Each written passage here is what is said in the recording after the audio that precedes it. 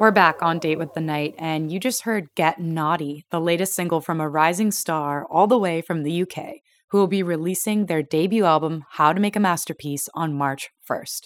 I'm so stoked to introduce to you Masterpiece. How are you today? I'm really good, really good. Thank you for having me, guys. I've been a fan. Oh, we're huge fans of you. I've met you every time I visited London. I've been there 3 times this year. It was my first time ever visiting the city. I bumped into you at one of my events and you showed me your music and I was hooked and I had to look you up when I got home, and I'm really excited to get into it today with you. Yeah, no, thank you for having me. And yeah, it just means a lot for you guys to kind of like recognize what we're doing over here. So yeah, no, I'm genuinely like grateful and happy that I'm on this podcast today. This is my first podcast being recorded in the morning because of the time difference, so it's a different vibe and I kind of like it. I've been drinking coffee and listening to your music and it's got me like hyped for our episode. It's like the best way to wake up.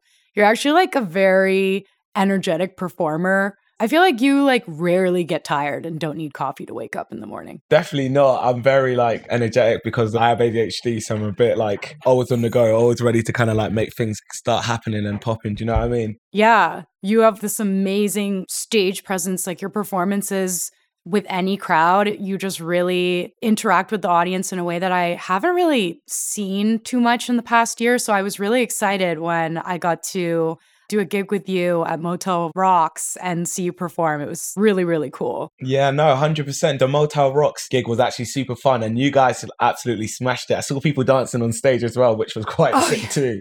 Because, you know, in those type of fashion parties, you don't know if people are gonna like actually get into it and have a bit of fun. But yeah, people are actually on it and like just getting crazy. So yeah, had the best time and it was just great seeing you guys again, to be fair. I honestly like got a little bit white girl wasted at the end, but it worked out. Everyone was on stage dancing. So that's what all you can ask for as a DJ or anyone trying to host anything ever. So I'm so impressed with you as like a young artist, your ambition and drive.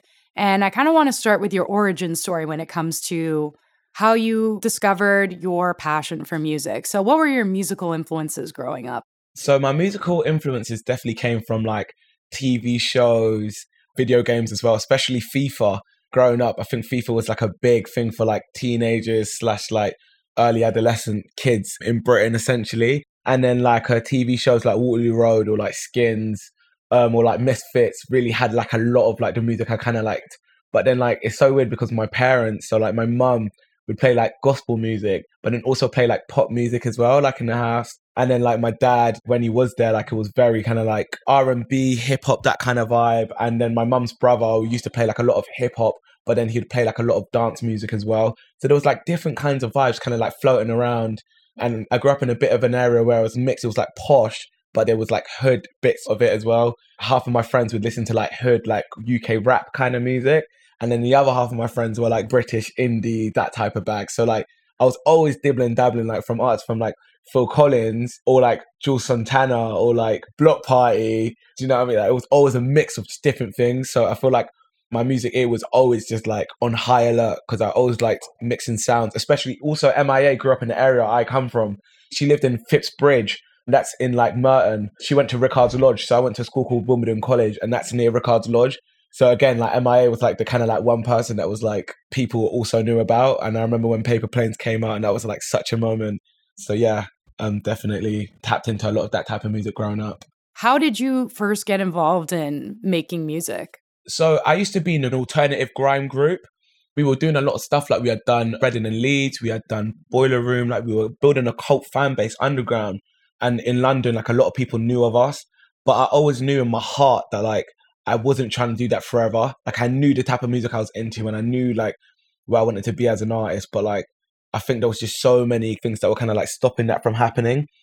I think in my head, I was just like, no, I need to leave this group and find my feet as Masterpiece on my own. Yeah. So I just decided to leave to start the Masterpiece project. And I knew all my influences and I knew how I could start it. But like, I didn't really know where to put my foot until like my first release, which was Nighttime in 2019. And I think that's when like things started to kind of like move for me as like a solo artist. And it's quite weird leaving a group to now be a solo artist, is to like see if it works out on your own. So yeah, it was definitely scary, but I definitely don't regret it. And I'm happy that I did that because now I'm like seeing the benefits of it. Yeah. I'm really happy with your trajectory too. The solo work you're doing is really, really cool. And I'm sure like being part of that group also really helped inform like your stage presence and the kind of persona you have on stage. When I first heard your music outside of the garage in London, I went home and looked into your backstory and was reading about how you had all these influences that were pointing to this like indie sleaze era before it even had an official moniker. What did you think when you saw that this was like having a bit of a resurgence? And what is it about the 2000s that appeals to you?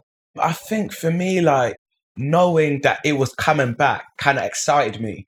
I remember being in a session and someone was saying, "Oh, like you sound like Block Party," and I remember being like, "Yeah, like I love Block Party," and like they had this song called Ratchet Yes, that I I love that remember song. hearing on FIFA 2013. Yeah, I remember hearing it and being like, "Oh my god, this record is like crazy!" But I didn't understand why I loved it so much. But I always knew that if I was gonna make music, it was gonna be very British. It was gonna be very like in your face, very indie. And I think like that 2000s era, like I feel like now there isn't really scenes for that type of thing, but at that time, it just felt like there was a scene from like LCD Sound System to like Justice to like The Rapture. I even watched that Meet Me in the Bathroom movie. It just reminded me of all the bands that I was kind of like looking to for inspiration when I was trying to make the music I was making, but I just didn't know what it was called at the time. But I always knew that's the music I want to make. Also, like Calvin Harris's I Created Disco album, again, Yeah, such a that great just album. changed my mind frame of how like I take music, because at the time I remember the reviews were so bad for that record, but it's like people didn't Yeah. realize how ahead of his time he was. Like he was just so ahead. That's the same with MIA too. Like all of her Yeah, of music course, was kind of 100%. lambasted by critics. Yeah, the critics like absolutely went off. Yeah. And there's a lot of people in North America right now trying to have a very London feel to their music because Mm, there was this very like heavy British aesthetic in that era. And London was like the mecca of like indie rock music and the style and everything and the club nights that were yeah. happening in London as well. For my listeners, if you were in high school at any point in the 2000s, someone invariably went to London at some point and came back from their vacation with a fake British accent. Cause like that's how obsessed people were with London and the UK and England. The fact that you're putting in the hours as a musician, playing sweaty Shoreditch basement shows, you're bringing the scene and the spark that I think is really important right now. There's so much great art there and so many great artists like yourself. And so I really want to see more people looking to the UK and looking to them for inspiration when it comes to music. And I think it's really cool what you're doing. Yeah, there's a lot of us that kind of like do it, but I feel like kind of like when I said to you at the garage, like it hasn't been made a thing. So I feel like people are not aware of it. But I felt Mhm. like what I was trying to do was trying to make people aware of it over here. That's why, like with Lou Song and I Might Be Fake, why I really tried to tap into that as much as possible, because it's like I'll never forget when I heard the Dare Girls and thinking, oh my God, this is like my music. And Yeah. like nobody knows what that is over here. Like nobody has a name for it. Like people just think it's like dance music, but people don't realize like the LCD sound systems and all of those type of people like kind of started that sound.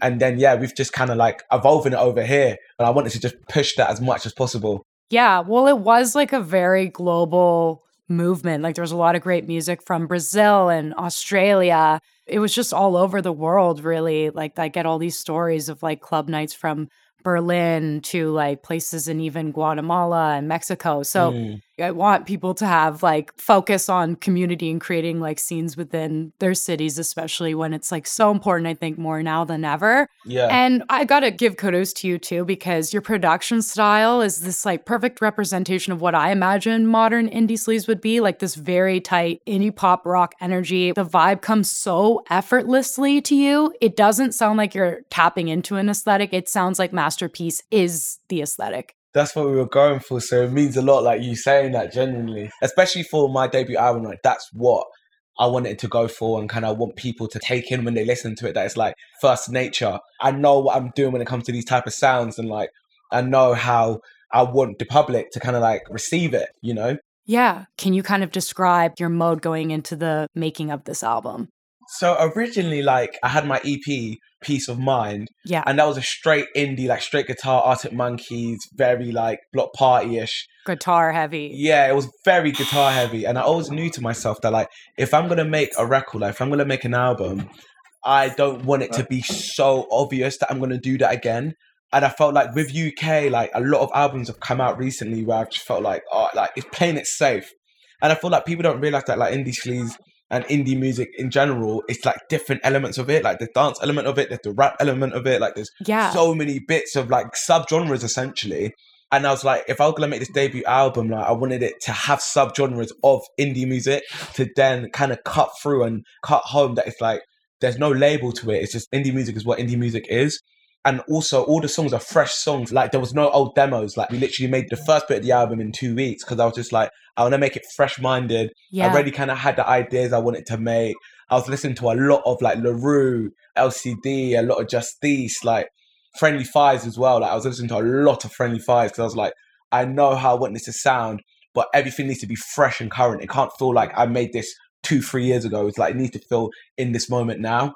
That was what I got into. I kind of knew he was going to shoot the cover. Ewan Spencer that shot all the Skin stuff, shot the stuff with the Streets, like shot a lot of stuff that is like in that indie sleaze era. And I was like, I need it to tap in every aspect from the songs to the visuals, you know, where people can then be like, okay, cool. He's actually committing to this and like owning it with like full chest. So Might Be Fake was actually the first song I made of the album. And when I made that song, I was like, yeah, I know how I'm going to like make it a masterpiece.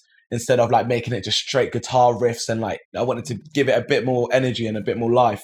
It's really an outstanding track, and the tempo and energy kind of reminds me a bit of like a Block Party track, but it's also got this like energetic popular vibe that's reminiscent of like a Mastercraft track with the mix of the distorted bass and the energetic punchy drums. Like it's this modern take that I just really appreciate, and I really am so impressed with this song. Like I listen to it all the time. It's like my hype Oh, song. appreciate it. No, thank you so much. And the music video is so good. I have to say, like, I love the ending where it comes full circle with the men bursting through the doors, like the dogs on the track. Like, and you're a really good actor, by the way. Thank you so much. You know what it is, I did acting in school, and that was something I kind of wanted to do after I left school. So, like, you saying that means a lot. Like, I really appreciate that. Yeah, you're funny and charismatic, but you have this subtlety at the very beginning of the music video that I picked up on right away. And I was like, oh, he's like a really good actor too. Yeah, that's something I definitely want to tap into in the future. So yeah, no, it feels good to hear that. And you're also wearing this amazing jacket in the music video that I kind of want. Yeah, the track jacket. Yeah, it's so cool. I'm like, I need this jacket in my life. You have incredible style. It's actually something I want to ask you about. Like,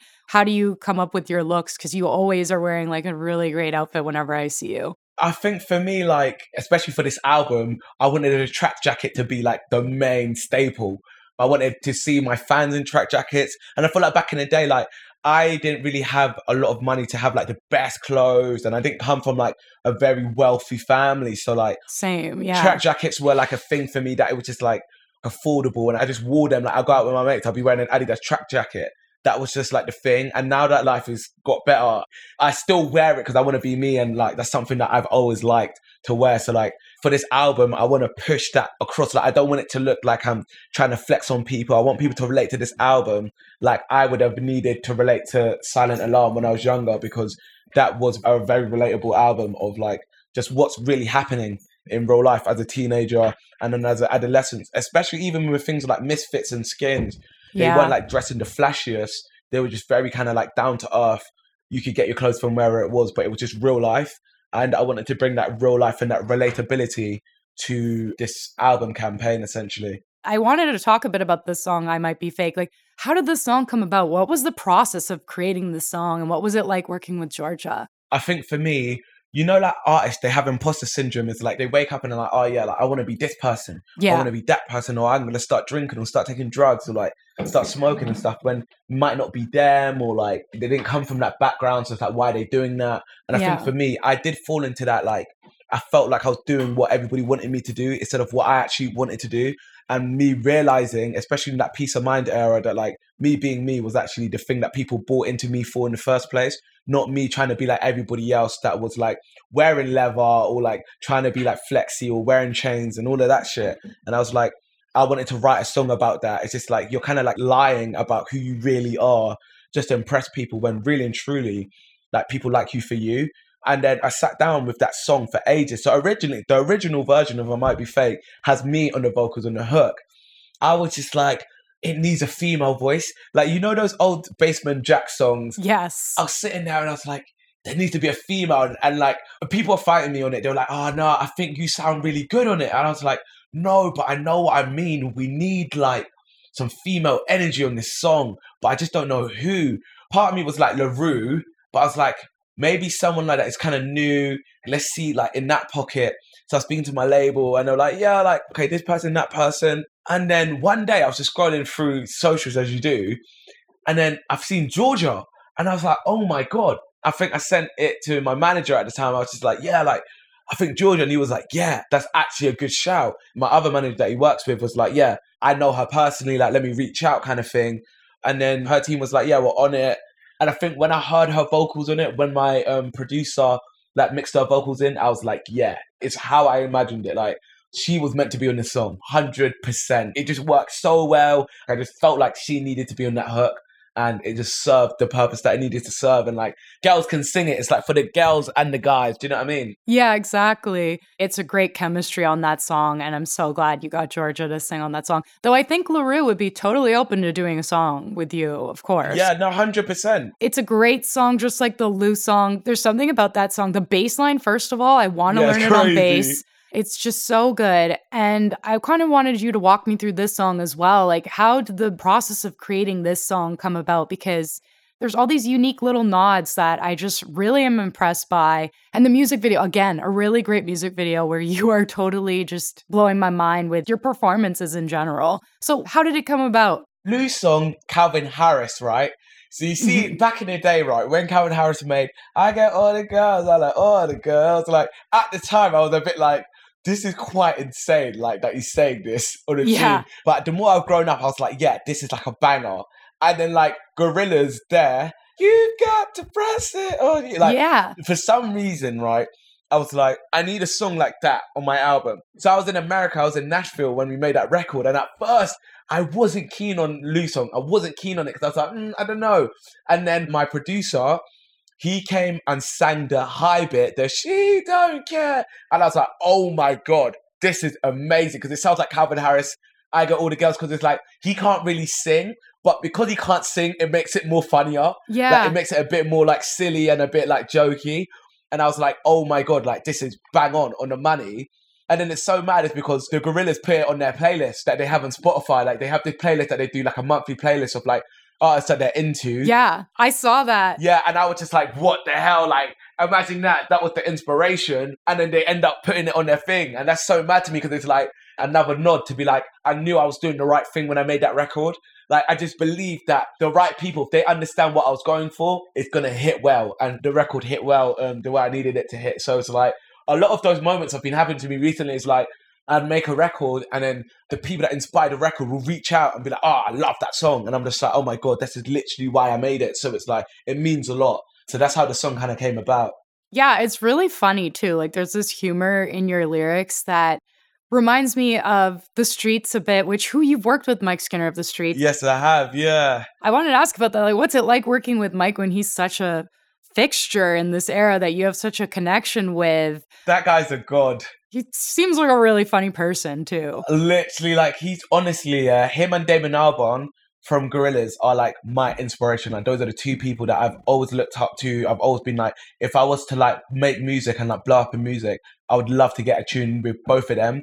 And like for me, it's like I'm halfway there because it's like I've already got a song with Mike Skinner and like that song will stand the test of time. Like if I have a child, that my child will literally go to school and be like, yeah, your dad has a song with The Streets. Like for me, it's like, I still can't believe I have a song with The Streets. Do you know what I mean? Like hasn't really like sunk in. And then same with Gorillaz, like Damon Albarn, like that's someone I look up to, like because he can do the rap / indie / dance thing with Gorillaz, but then do the indie thing with Blur. Yeah. And for me, that's how I see my style and how I am as a person. Like I want to push boundaries. Like I want to try stuff people ain't doing and then see if it bangs off. It's because UK right now, like there's good music, but like nobody's pushing boundaries like America. Like that's why I was so just a bit taken back when I heard that their song, because I was just like, nobody's really pushing it like the way I know that if people actually like took time with the music and actually like gave a shit about music, we'd be really going far, I think. So for me, like this whole debut album and what I'm trying to bring here is like,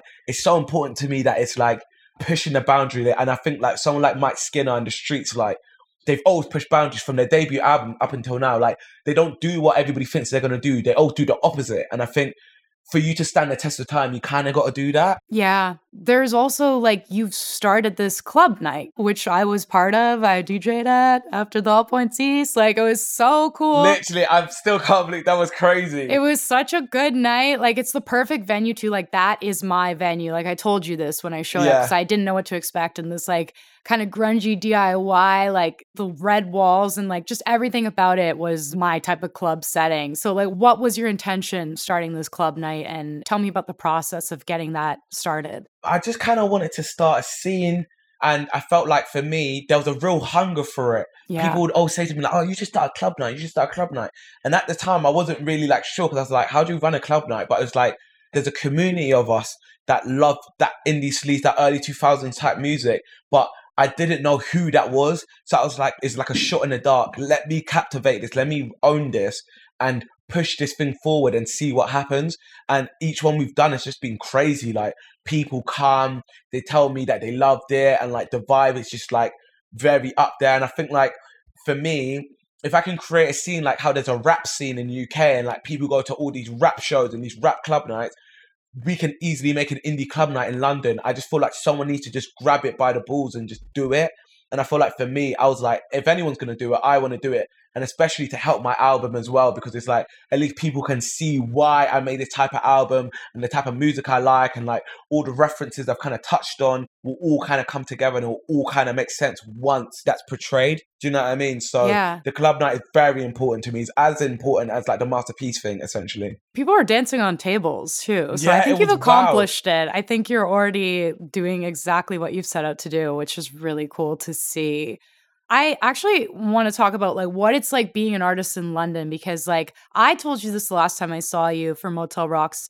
There's all these like really cool studio rental spaces, Pirate. There's like one in every like borough, it seems, and you can book last minute. It's reasonably priced. And like, I just feel like we don't really have that accessibility in Toronto right now, which is really unfortunate, because in the indie sleaze era, there was a really big indie music community and you could live here for cheap. You could make music for cheap. Like Peaches lived with Feist on Queen Street, and like they were able to like work their day job but then also come home and like make music and not feel the pressures of like how expensive everything is in the city of Toronto. But now it's like we don't have that ability to just like last minute book CDJs to go practice on. I'm sure there's hurdles as well for any artist living in a city, big city anywhere. It's expensive, of course, but it just seems like it fosters new talent in this way that I feel we're lacking here. How do you feel about like being an artist in London? Like, what do you love about it?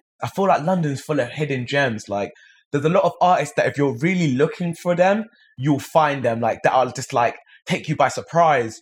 London's really good when it comes to homegrown talent. There's a new band that I like called Bar Italia. Yes. And they're from London, and I'm like loving everything they put out. Like, they just dropped an album and I've just been banging it on repeat. Like, those type of bands that are just like not many people know about, you know? Yeah. I'm seeing them in December 8th here in Toronto. So I'm really excited. They're just so sick. So I think for me, it's just like finding those kind of hidden gems and kind of like repping it and telling people about them. So it's just about getting the noise and getting your face about in London, which is quite easy to do if you find a community of people that are intrigued and stuff. London might be my new favorite city. Everyone I meet there is like really funny and really nice and like really welcoming. And I just like want to go back again. I've been like 3 times. But it's such a big city too. So there's always so much more you could explore each time you visit. So I kind of wanted to move on to like your lyrics because they're really funny. You have this sense of humor that I really, really love. What kind of inspires you to make these like really cheeky liners in your music? Where I grew up, there was like a lot of slang going on. So like people would talk like they're from the hood. Do you get what I mean? It was very like silly British slang. Like saying loo song, like a lot of people don't know what the loo is, but the loo's the toilet. Yeah. People are just like, what the hell is a loo? And I'm just like, oh, like it's a toilet. Like it's just about getting high and like getting with people like in the toilet really. But it's just like the way I've said it, you're like, oh my God, I want to know what a loo is and I want to go to the loo. But it's just like, what is the loo? Do you get what I'm saying? So like someone that did it really well as well was MIA. The stuff that she used to just say, a lot of people didn't know what it meant, but it just, the slang, it's where you're from. I wanted to just show my authentic Britishness. Like I didn't want to sound American. I wanted people to be like, oh, he's British. Lou Song is the British Meet Me in the Bathroom. Exactly. That's what I'm trying to go for. Like, same with like the Mike Skinner album, Original Pirate Material, to like Block Party, Silent Alarm. Like, I want my album to stand the test of time when it comes to like British music and sounding as British as possible. That's fucking awesome. And I think you've already accomplished that with just the first 2 singles already. I'm like so excited for the full album. Thank you. If you could be on a lineup with any 2 artists in the future, like who would they be and why? One, Lightspeed Champion, but Blood Orange. Hell yeah. Dev Hynes, all week, all day. That would absolutely blow my mind. And then another person, I'd probably say MIA, you know. Like, she changed my way I see music. Because there's no rules. I feel like in music, like, it seems like there were just so many rules. Like, people are like, oh, you can't say this, you can't do this. And, like, an indie song needs to sound like that and this. But it's like, she's like in her own right, the indie queen. Like, she has her own way of kind of like making indie music. And I was like, for me, she's someone that I look up to a lot. So I would say her and Dev Hynes, in terms of like pushing boundaries, are the 2 people that if I was in the same lineup as, I'd be over the moon. That's so true of just what Dev Hynes has accomplished, from like Testicles to Lightspeed Champion to Blood Orange. It's like there's nothing stopping him from experimenting. And 100%. with MIA as well, it was like she was so ahead of her time. So ahead. And that's why critics didn't get it. And it's like now, how many artists of today are just like trying to make music in her style? So I think you're really accomplishing similar to what they're doing. And I think you're just a star that everyone needs to have on their radar, because you're going to blow up and then it's going to be too late to just get a piece of the masterpiece. So literally, no. You got to get in now. You got to get in there at the beginning. They got to tap in from now. We got to see you soar to great heights. I also wanted to like ask you, if you could have a song of yours used in one film, who would that film be directed by and why? Oh, this is a tough one. I'll probably say probably Tarantino. Yeah, Tarantino film. Because I feel like there's just a lot that goes on. And I feel like my music definitely taps into that. So yeah, 100% probably Tarantino movie. He's got to have a fight scene, and I Might Be Fake has to be the song. Song playing in the background. But then also I got a song on my album called Los Narcos that when it drops, you'll hear. I feel like Tarantino would absolutely need that song in his movie. 100%. We're manifesting this. Manifest it. Let's go. Tarantino, if you're listening. If you're listening, reach out to Masterpiece. We got to get a song of his on one of your movies. Yes, you heard it here. It's going to happen. We're going to do it. Okay, dream stage to play. Like, what is your, like, end goal? Headlining Pyramid Stage in Glastonbury. Yes. After that, I will stay out of music. I'd be fine. I'll be easy. That for me is like the final boss. So Pyramid Stage headlining it, 50-minute set by Masterpiece. Let's go. You got to come to North America too. You got to do like Coachella. You got to do like all the festivals here. I need to, man. We need Masterpiece here. 100%.